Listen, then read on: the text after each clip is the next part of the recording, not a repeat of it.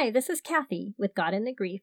This is episode number 5, and today's title is called God's Timing. I came across the thought that we need to rest in God's timing. When I was praying about the boys' death, it just seemed so untimely.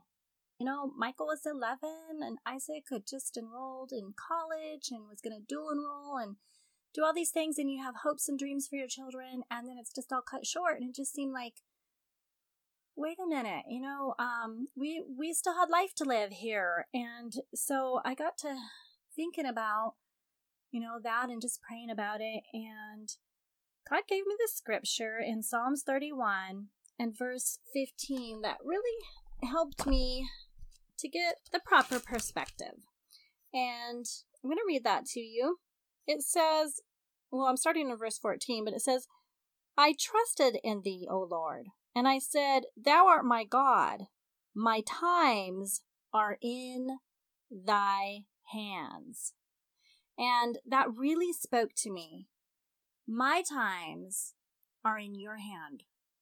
And it's in God's hand. And we know that God sees all, knows all, that he's not limited by the little view that we have of today or yesterday, or our little view that we have of earthly things here. He's so much bigger, above, beyond all that, and he's never doing one thing at a time.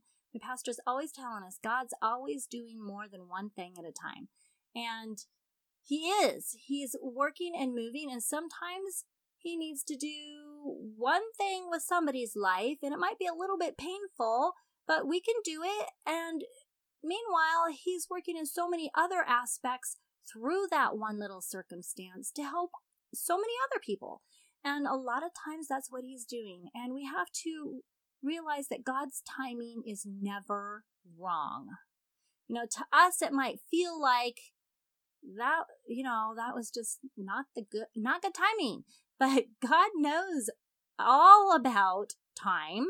He created it, and he's not limited by it at all. We're very time bound here on earth, and we have our schedules, and we have what we think is going to happen in our lifetime. We think, I've got this children now, and they're going to grow up, and they're going to go to school, and they're going to go to college, and they're going to get married, and they're going to have children.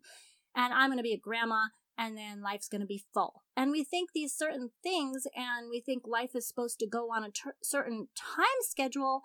And sometimes God says, wait, I have something else that I want to do with this life, with the timing of this life and the timing of that life. And I have something else I'm planning and working on, and I need this person now, and this person's life is done here on earth, or whatever it is. And we have to rest the timing of what God plans for life for each individual person, rest it in his hands, that he knows what he's doing, and that it is really best.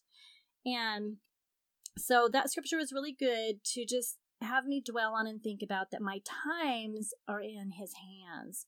And as I thought about that, I thought about the different circumstances where God would intervene if the timing was not right. And if we think about Jesus' own life here on earth, he came from heaven, which had no time. That's really hard for us to imagine. But, up in heaven, there's no time. There's no beginning, no ending. There's just no time at all, which is so hard for us time-bound people to even comprehend or imagine. But he came down here on earth, and all of a sudden, here on earth, he's time-bound.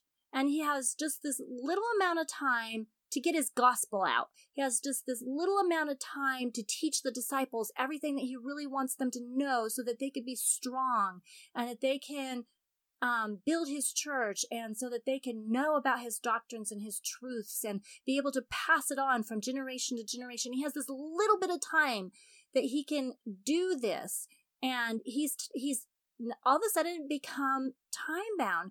But even in that boundary, there was a time that God had set for when he was supposed to die and when this was all going to take place. And if you look in John, where they were getting mad at Jesus, the Jews were, if we look in John 7 and if we look in verse 25, then said some of them of Jerusalem, is not this he whom they seek to kill? But lo, he speaketh boldly, and they say nothing unto him. Do the rulers know indeed that this is the very Christ? Howbeit we know this man whence he is, but when Christ cometh, no man knoweth whence he is. Then cried Jesus in the temple, as he taught, saying, Ye both know of me, and ye know whence I am, and I am not come of myself. But he that sent me is true, whom ye know not. But I know him, for I am from him, and he hath sent me. And they sought to take him, but no man laid hands on him, because his hour was not yet come. And even, Christ had a timing. And I don't know, that thought, I guess, was just encouraging to me, because I feel like, if it was not their timing to go, God would have prevented that. He would have intervened in some way. If we place our life in God's hands and we allow him to have our life, then our timing for life is going to all be in his hands too. And like with Jesus, when they sought to kill him, they couldn't take him. No one laid hands on him because it wasn't his time yet. And that also happened to Paul. As I've said before in a previous episode, I did an extensive study on Paul when I was learning about forgiveness. And Paul, when he was on the ship as a prisoner, and we know the story of Paul and the shipwreck, it looked like he was going to be destroyed. Everyone on the boat was going to be destroyed. The ship was breaking all to pieces and it looked like they were all going to be destroyed. But in Acts 27 and 24, it says, saying, Fear not, Paul, thou must be brought before Caesar, and lo, God hath given thee all them that sail with thee. God had a plan for Paul. And it didn't matter that there came a storm, and it didn't matter that the ship broke apart. It just was not his time yet. So God said, don't fear. You must be brought before Caesar. That's what I've planned for your life. And you guys are going to be safe. You're going to make it. It's going to be okay.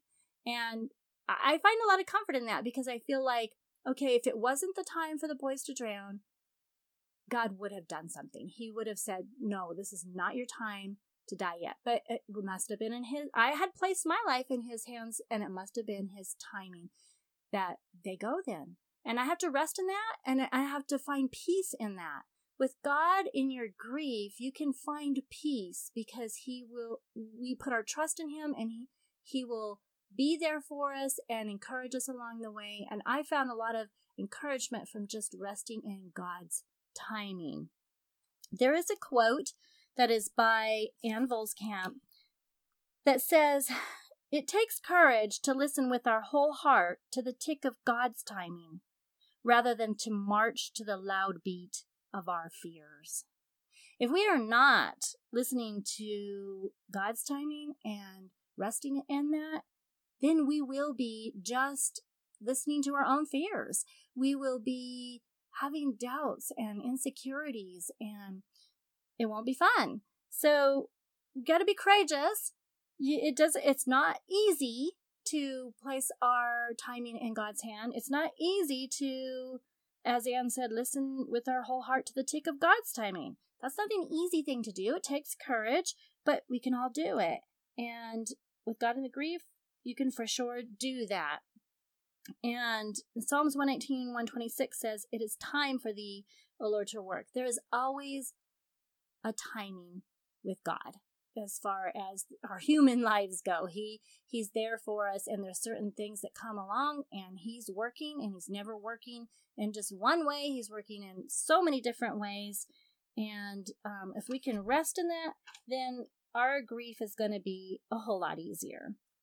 And even as I think about today is August 1st, and that was the day that the tragedy happened. And so August is always a hard time for me.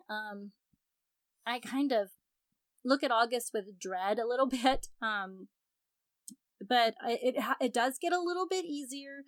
But I was going to read to you what I wrote in my journal. It's always a hard day, this 1st of August. I can't help but relive the day and how I wish I could change it. 2 years have passed, and it feels like yesterday. Those things that cannot be changed are the hardest. Death is so final. learning to accept what happened as God's will and timing, and learning to trust and rest in God, and learning so many things has been good. But couldn't there have been a better way? Can there be triumphant wars without death? Can there be new medical discoveries without sickness? Can there be successes in life without failures? I think not. It's just life. So take the wins and learn from the losses and give God the glory for it all. That's what we have to learn to do. We have to learn to give it all to God and realize that it's His timing. And one of the things that I struggled with after the boys first died was feeling like I was stuck in time. And I'm sure that this must be a common feeling for anyone that's lost a loved one or anyone that's gone through a great grief or tragedy. Feeling like you're stuck between yesterday and tomorrow. Just feeling like yesterday stopped everything.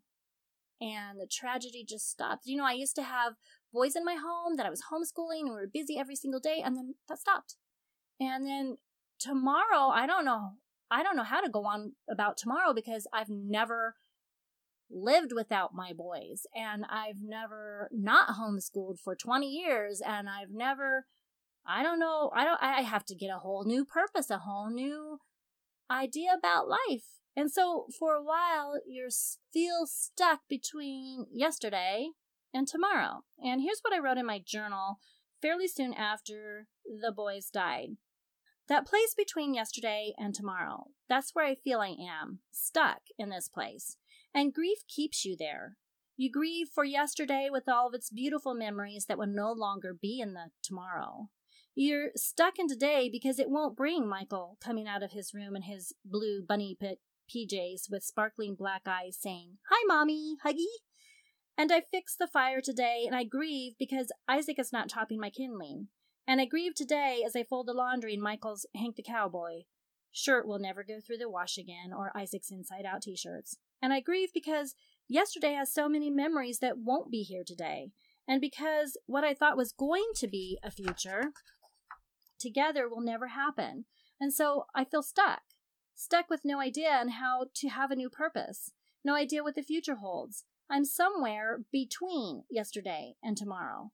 And until enough yesterdays of recent times, the new yesterdays, without the memories of the boys' voices and actions, new memories of Rocky and I have gone by, I'll just have to be stuck. This is grief. Once I have a new purpose for the future and new memories that are not so painful for yesterday, then grief will be healed. The sadness of what was lost will remain, but new life will provide a future. So for now, I'm somewhere between yesterday and tomorrow. And I'm sure that must be a very common feeling between someone that's grieving. And to realize, though, that you don't want to remain there. You don't want to remain in that stuck position. What I found that I needed to do was to create new memories for my yesterdays to look back on. And so even though it might have been really hard for me to do something again that I used to do with the boys, I always took the boys huckleberry picking. And so going out for the first time without the boys to go pick berries was very hard. But I needed to create new memories of that so it wasn't so painful. So, take different people with you huckleberry picking, or do something new and different. Create a new memory. And then it's not so painful to look back on. And then for the future, you really need to be busy. You need to have something that you are projecting into the future, something that you're preparing for, busy for, a new purpose. If you don't do that, you're going to find yourself still stuck in that place between yesterday and tomorrow. And you don't want to be stuck. You don't want to be stuck. You want to be able to move forward in time instead of being that feeling of being stuck in time. What I did was I went ahead and tutored for the classical conversation that I had signed up for.